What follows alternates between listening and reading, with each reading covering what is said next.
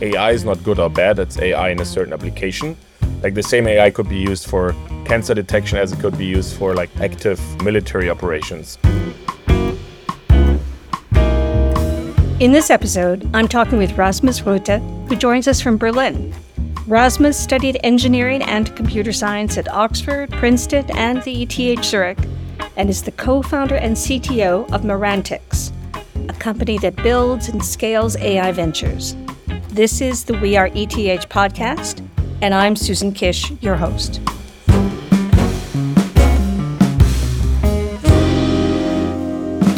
Rasmus, how did you get started in the field of computer science? Were you interested in computers growing up? How did this all begin? Yeah, I think I've been always interested in computers, I guess, since I was like an early child. So first playing computer games, and then when I was like 12, 13, I started programming. So I wrote my first like software, later built robots when I was 16, 17 that played soccer. So I think even before going to university, I was very intrigued by writing software and building smart systems. And then that kind of just dragged through my... Wait, before you get too far, there was a little phrase there. You built robots that played soccer? Yes, exactly. How does that work? I was participating in the RoboCup. It's a worldwide robotics competition where basically robots play each other. So that's how it's currently. But the goal is basically that in 2050, the best robot team will be able to beat the all-star human soccer team. And so that's the kind of goal everybody's working towards. So there's basically a lot of universities competing, but also high school students back then. And the World Cup was actually in my hometown. And so we were forced to participate. We were really bad, actually. And then I was like very motivated to do better next year. And so did it again, became world champion actually back then. I guess it worked out. And yeah, through that, I got really excited about robots and the interplay of like hardware and software there. And how did you pick where you wanted to study? Because it sounds like you decided I'm going to go to a bunch of continents and go to the best computer science places around the world. But that sounds simplistic. So how did you pick Oxford, Princeton, and ETH? Yeah, I think it was all like very sequential. So I don't think it was like part of a big master plan. At one of these science competitions, I just had met somebody who studied at Oxford, and I was at a normal like German high school. So it was not like the obvious move, but I thought, okay, if he can go there, why should I not also be able to go there? So I just applied, practiced, and then went there. And then from there, basically, there was an opportunity to spend a year in the US and to basically go a year to Princeton. I really liked that kind of entrepreneurship side there was really interesting. And then after that, I was really excited to do a PhD and kind of dive even deeper into AI and computer vision. And then kind of looked around. I was fed up with the UK, I was fed up with the US. And so then I looked at Germany and Switzerland. And then basically, obviously ETH being one of the renowned institutions, looked there deeper and found basically my then supervisor, Luc van Gaal, who was not only very renowned in computer vision, but also had started quite a few companies before. And so I really liked that combination. And when I visited Zurich, I had a great time and applied, got in, and then got started. So that's the journey. So in retrospect, I guess you could fit a very nice coherent story through it, but I think it was very like step by step. So serendipity played a role. Exactly. Why did you focus on computer vision? What was it about that you found interesting? Yeah, I think like I was generally interested in AI and building smart systems, and I realized that computer vision was very interesting because it's much easier to understand because it's about images, about videos, right? It's like stuff we can look at. It's not some abstract data in some database. So I like that part, that it's very somewhat human, and also that it has a lot of applications. If you think about what we humans do, we look at the world, we take decisions, whether we drive a car or whether doctor looks at medical images or whether we look at the environment or whether we look at the screen. So it's just a very common interface for the world. And so similarly, it would be very exciting to put some of that into a machine. That was one part. And the other part was in 2012, when I decided to do a PhD, I saw first bits of computer vision to work really well and on real world applications. And so I felt like it's a good time to get into the field and drive the applications even further. So it had nothing to do with building the best robots to win the World Cup? No, I think there was less soccer then. Yeah, somehow I never got back to that space. Maybe at some point I should go back there and build robots again. Probably they're much better now. I haven't actually looked at the latest results there, but I think in 2007 they were still relatively basic in their movement. So yeah, I'm sure they're much, much better now. Plus, they're matching them up with ChatGPT, so they're getting pretty and they can also talk now, with ChatGPT. They can talk. So the other theme that sounds through this is about being an entrepreneur.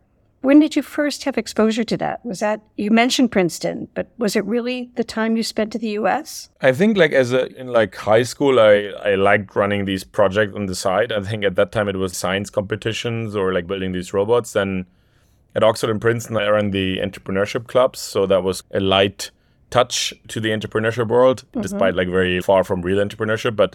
And then in the US, I spent some time at Google during an internship. And I think there I realized, how interesting the tech industry is, but also that I probably don't want to join one of these big tech companies because it feels like a big corporate. And so I felt, okay, maybe I do a PhD first, try to understand the field better, and then I figure it out. And I think then really at ETH, honestly, I realized, okay, AI is one thing I want to do, but the second thing I really like is also doing a startup. And I think for that, the lab at ETH was really, central, because when you have these startups like co-located at the lab and other PhD students starting companies right out of their PhDs, it kind of inspires you and motivates you to also then start your own company. And so I think that pulled the trigger for me. Which lab was this? That was the computer vision lab with Luc van Gool. Very, very cool. So tell us about Merantix. How did you come to start it? How did you meet your co-founder?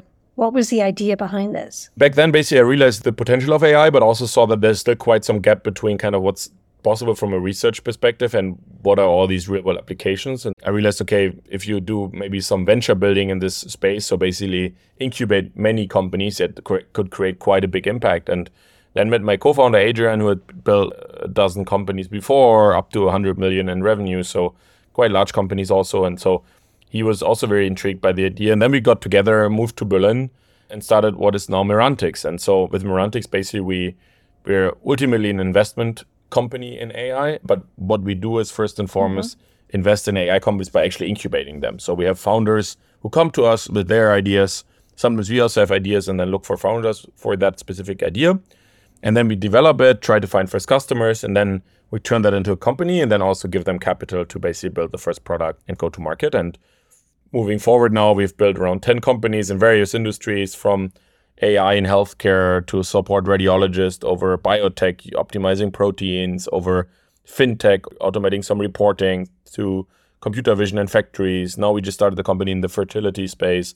So pretty different industries. That's kind of our bread and butter business. And then we've also done a bit of other things on the side. So we also launched the AI Campus in Berlin, which is a physical space for around 600 people and 90 companies.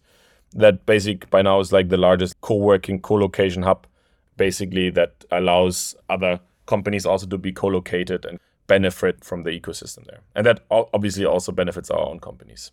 So AI is a topic du jour these days, right? Whether you call it AI, whether you call it ChatGPT, I guess it's ChatGPT 4 that's floating around now, or whether you call it generative AI, whatever sort of term. Talk about the tipping point, because it really feels like the launch of GPT-3 just made it explode in terms of the public interest around it. Yeah, I think it was I think from a technological point, I think it was quite incremental. GPT-3 even was around already for quite some time before the ChatGPT hype. And you could already tell in the last 2-3 years that the language model got better and better over time. I think what has really changed it, or was the tipping point, was ChatGPT itself, that basically provided a very easy interface for anyone to interact with such an AI model. So before that, yes, you could maybe download some AI models or you could query them through some API, but it was still something that was mostly for people who knew at least a bit of programming.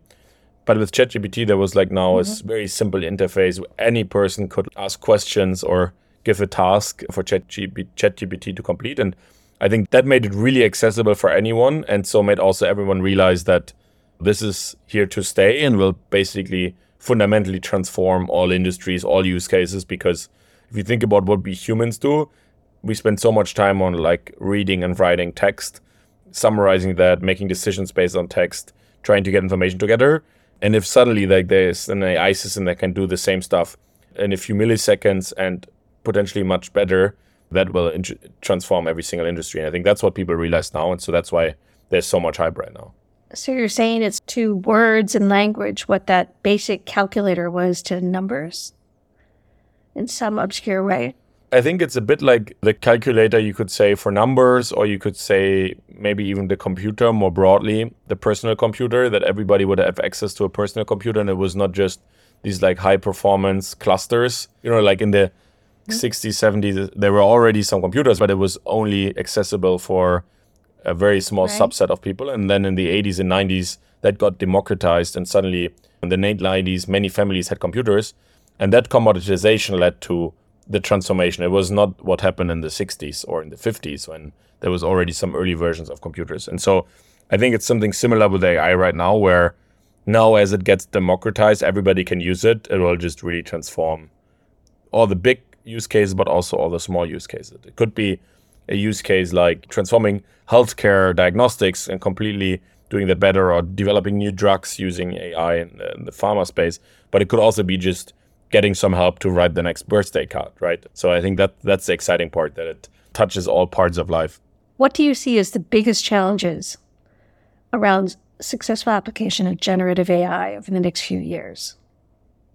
In the short term, we need to make sure we don't overregulate it right now. I think the EU right now is trying to regulate AI overall rather than the specific use cases, which I think makes much more sense, because AI is not good or bad. It's AI in a certain application. Like the same AI could be used for cancer detection as it could be used for active military operations. We should much more focus on regulating the use cases than the technology itself. And I think that's something the EU at least is trying to do wrongly at the moment, which I think will hinder a lot of AI regulation. So that's like AI development. I think that's the problem in the short term. In the long term, I think there are serious concerns, and they are also valid, that it will fundamentally change a lot of jobs, and through that also the whole labor market. People need to be trained differently. It would change the education system. We see that already now, right? That, use ChatGPT to do all the homework. So I think there's a lot of bigger transformational challenges in society, and I think they are super important to be addressed. I don't think we need to be there in a rush. Like, it's not like we need to solve these problems in the next 1 or 2 weeks, but we should certainly address them in the next couple of years. So I think less regulation in the short term, but more focus on the long term and transformational effects. What do you think about some of the ethical issues that come up around AI? I think we need to kind of step back when we have this discussion, because usually like one of the big discussions is around bias, right? That AI algorithms are biased, and through that basically maybe not as fair, maybe certain demographies have a disadvantage. But I think the point is that problem is not new, right? So depending on how I get dressed or what ethnicity I have, if I walk into a bank and try to get a loan, I will also probably get a different type of offer. So these biases are deeply ingrained in our society, are a big problem and something we need to address. And that's not a new problem of AI, and also some biases in the data sets. And so I think the advantage we have now with AI or more data-driven systems is actually very positive, that we can finally look at the data transparently, look what biases we have, and then also say, look, like certain features we don't look at. We don't look at the postcode somebody's coming from, because that infers like what demography the person might be from. And so that's why when you give a loan, you should not be able to look at the postcode. That's the rules we can put in place when we have an automated decision-making framework. Whereas when a human makes a decision, the human is a complete black box. I can't look into the brain of a person making a decision. I think a lot of these problems that have been around for many years are now just being made transparent, and people complain about it. But I think, and that's very good, but it's not a problem of the AI. It's a problem of broader society. Now we can finally address them. So I actually see it very positive, the development there. And I think it will take some time until we've established rules of what the algorithms can use and what applications, but I think it will change for the better. So in other words, that concept of unconscious bias, by making it more transparent and more clear, you can start the process of taking out that unconscious bias that affects all of us, right? It's sort of part of the human condition, pattern recognition, et cetera. So one of the real interesting questions is how AI impacts education, right? If you're the president of the ETH and you're responsible for educating students, basic research, applied research, where do you see AI, generative AI, whatever this next generation of applications is going to be? How is it going to affect what your institution does? So first of all, I think it affects like all verticals in all industries. And I think that's why it's also very smart to have this ETH AI center that Alexander Illich is building in his team, where you have, this AI center, but then it's somewhat integrated in all domains and has collaboration with all professors, because AI shouldn't be its own discipline. Like it can be the very advanced methodological research, but 90% of it is actually in specific applications. And in these specific applications, it made sense to have a collaboration between an AI expert and somebody from biology, physics, chemistry, geology and so on. And so I think building these collaborations is super important, and there should not be probably a single lab that is not using AI somewhere. And building that setup, I think, is super important, firstly. Secondly, we need to also, I think, rethink how education happens overall. You talked about the calculator earlier, right? Like 100 years ago, I mean, you would also learn calculus, but like without a calculator, because we do everything by hand. Now, at some point, the calculator came, and there was also a big debate about should it be used in a big education system. And some people said yes, some said no. And when you think about using ChatGPT, yes, people should learn handwriting. Yes, people should learn writing essay. Once you've written a few essays, you could probably switch to ChatGPT and then rather learn how to prompt the ChatGPT to write text, or ultimately adapt the text ChatGPT generates, because that's the reality. Like, that's how we write text. Nobody in 5 years will write like long text. It's like completely waste of time. What we will do is we will interact with an AI model that will somehow help us to create the text, adapt it, and we need to be good at that. And if we as a society want to be competitive internationally, like, we need to use those tools. Otherwise, we will just need much longer and write much worse text. And so I think the education systems need also to have this foresight and think, okay, what kind of skill sets do people need to have in 5 or 10 years? So I think the very European mindset of just like forbidding ChatGPT in schools, I think, is very short-sighted. It will not solve the problem. Can ChatGPT do problem sets? Does this affect engineering and mathematics and calculus and all those things? Yeah, it will. And it can write programs as well, right? Yeah. Programming? Yeah. So it's not just the written word that's going to change. It's going to change how you do all those things. Like, even I had that at university, that there were some open book and some closed book exams. So there were also some open book exams where you could either use a book, or I had even some in the US where I could use the internet and basically use any tools that are out there. So I think at the beginning of the education, some things should be very constrained so people learn the basics. But ultimately now there's exams also now where you can use Google. So the next generation will be, okay, you cannot just use Google, but you can also use like a ChatGPT, and it can help you solve your problem. And so then it's just about reframing the problem into something ChatGPT understands, or abstracting it away, which is a quite high-level task, right? Because you get some problem and you somehow maybe need to rephrase the bits, restructure it so that the AI model understands what the problem is you're trying to solve. And that's the high-level thinking then we have to do. Or programming, right? Yes, ChatGPT can write you code, writes you 1,000 line of codes, but there might be bugs in there. It might not do exactly what you want to do. So you still need to understand it. So I think that's the kind of skills we will be good at. So we'll become more like the teacher than the student. So it's more like we give the problem to the AI solves it, and then we need to check the solution of the AI and check if it's actually valid. A bit what the teacher does when grading homework. That's probably the skill set where things will converge towards. And for some easier tasks, we might not even do that anymore, right? If the AI gets really good and we've had 100 problems where the AI gave the perfect solution, probably people stop checking the solution. And that's probably fine, because in the real world, you might not actually need to solve it yourself anymore in the future.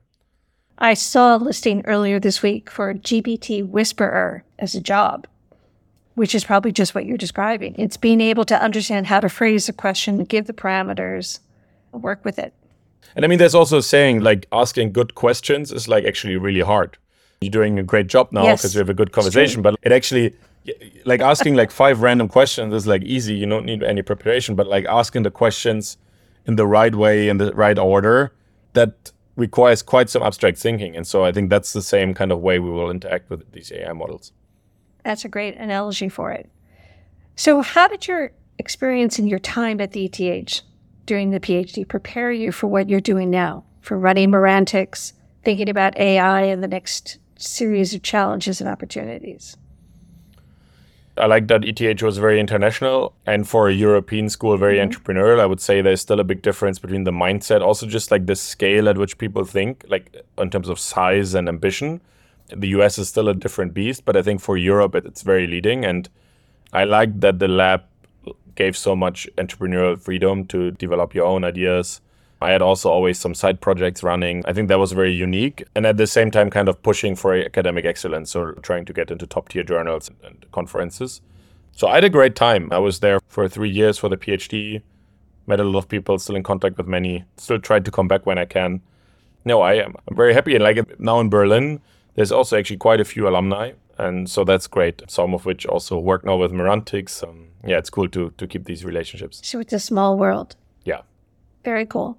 While you're at ETH, if I read correctly, you started the largest hackathon in Europe?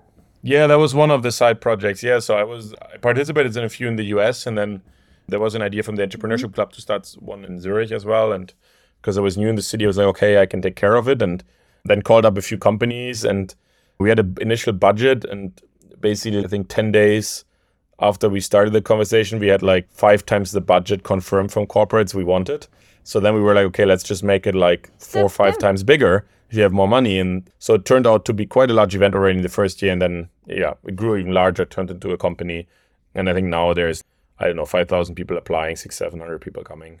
Last year was the first year I wasn't there anymore, but in the years before I was always there. So it was a good way to come back to ETH. Which ones of your companies right now or your ideas at Merantix are you most excited about? That's probably the first question I won't answer. It's like asking what is your favorite child? All of them. I think it depends. I think there's some companies I'm very excited about the impact. So we have the VARA, the breast cancer screening company that basically helps radiologists to make less mistakes and work more efficient. That runs already in a third of the cancer screening centers in Germany, is now heavily expanding in more emerging markets like Egypt, like India.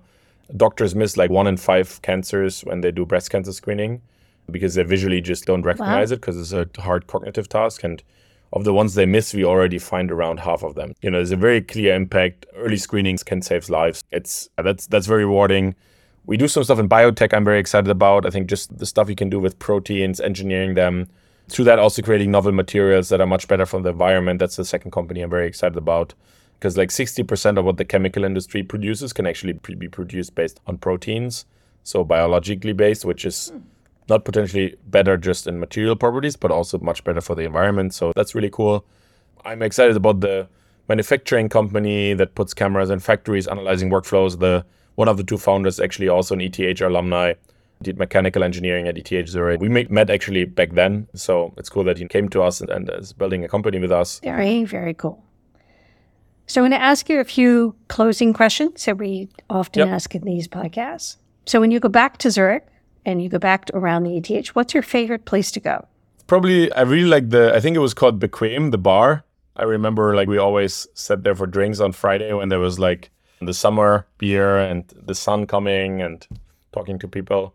So I like that. And probably the second place I liked is the Mensa, the lunch place at the top of ETH, the main building, which was only for PhD students. I don't know if we were actually officially allowed, but I definitely went a lot. So that was just like great to the view from up there over the city.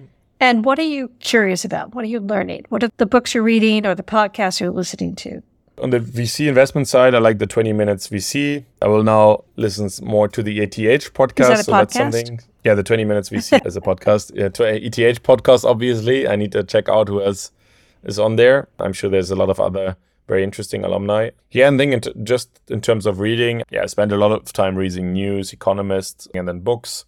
There's some good books on AI. I think the AI Superpowers book is a bit older, but I think it's a good classic, like from Kai-Fu Lee, talking about the AI war and also the global war around that. I think they probably should rewrite some parts of the book, but it's a very good overview book for people to get into the space. So if somebody wants to learn about AI and start to think about its potential, what should they be reading? Yeah, it's funny. Like I had somebody ask me the same question yesterday, and he asked me also for a book. And the problem is, I think a lot of the books that were written half a year before are outdated. So we probably have to wait another year. Wait a year or so until good books appear. What I really like reading, I think if you want to think more about business cases and use cases, is the blog post from A16Z, the venture capital firm, Andreessen Horowitz. They've wrote 5 to 10 blog posts on AI and where the big businesses will we build and how do you build B2B companies? How do you build defensibility? How will the cloud providers play a role? How will the AI landscape change? If you spend like an hour, you can probably read most of the blog posts, and that will bring you very much up to speed. Rasmus, thank you. Thank you so much. That was a really interesting conversation about a topic that I think is really top of mind for a lot of us. Thanks for the great questions, Susan. It was a lot of fun. Thanks. I'm Susan Kish, host of the We Are ETH series, telling the story of the alumni and friends of the ETH Zurich, the Swiss Federal Institute of Technology in Zurich. ETH regularly ranks amongst the top universities of the world in terms of cutting-edge research, science, and people. The people who were there, the people who are there, and the people who will be there. Please subscribe to this podcast, join us wherever you listen, and give us a good rating on Spotify or Apple if you enjoyed today's conversation. I'd like to thank our producers at LE Media and ETH Circle, and to thank you, our listeners, for joining us today.